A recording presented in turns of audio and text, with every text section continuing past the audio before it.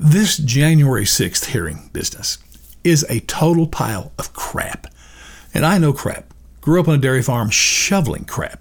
The only difference between that crap and what I'm seeing in Washington is that in Washington you can't even fertilize the fields with.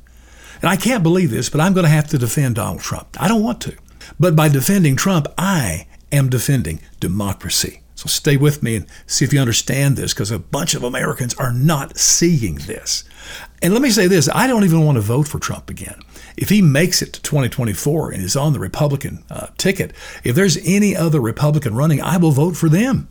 I'm tired of his antics. I'm tired of his bad characters. I want him to go away. Plus, we need to get the White House back to being a house instead of a home for the elderly. It's like all we hear about is Biden, Trump, and Hillary Clinton. Are you kidding me? Good Lord. But I'm against Trump. But I'm going to defend him in this instance. And here's why. First of all, you have this congressional hearing, which is total crap, as I said. I hate these things. And the independent counsels go back through the decades. Iran-Contra, the Russian collusion, Whitewater, Monica Lewinsky, go all the impeachments.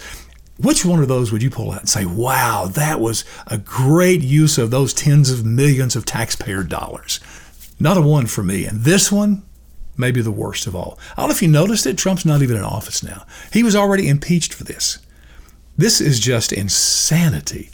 I hate these committees because they have unlimited taxpayer money to spend, unlimited time, and even worse, they seem to not even have to adhere to basic constitutional, rights that every citizen has. I remind you that, it was an act of democracy that we got the Constitution. 13 states had to ratify this thing.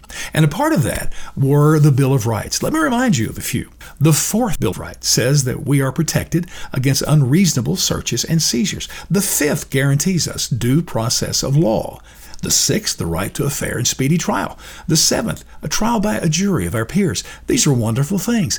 Deny when it comes to Donald Trump. And the committee has even answered this. They said, well, this is not a normal trial. And I want to say, so because of who you are, you don't have to give these rights to American citizens? Are you kidding me? And for those of you Americans who are into this, are you telling me that is your picture of democracy? Wow. Trump has no right to a defense. Can't have a lawyer there to object or to cross-examine some of these witnesses or to provide a rebuttal or, God forbid, to be able to bring in evidence that would be contrary to this committee. You see, they are the prosecution, the judge, and the jury. Sealed, tight, cut and closed, man. No room for a defense. Listen, I read recently that Somalia is the least developed and democratic country on the planet. This trial would fit in really well with those people and the way they see government. It does not belong in a democracy because there's none there.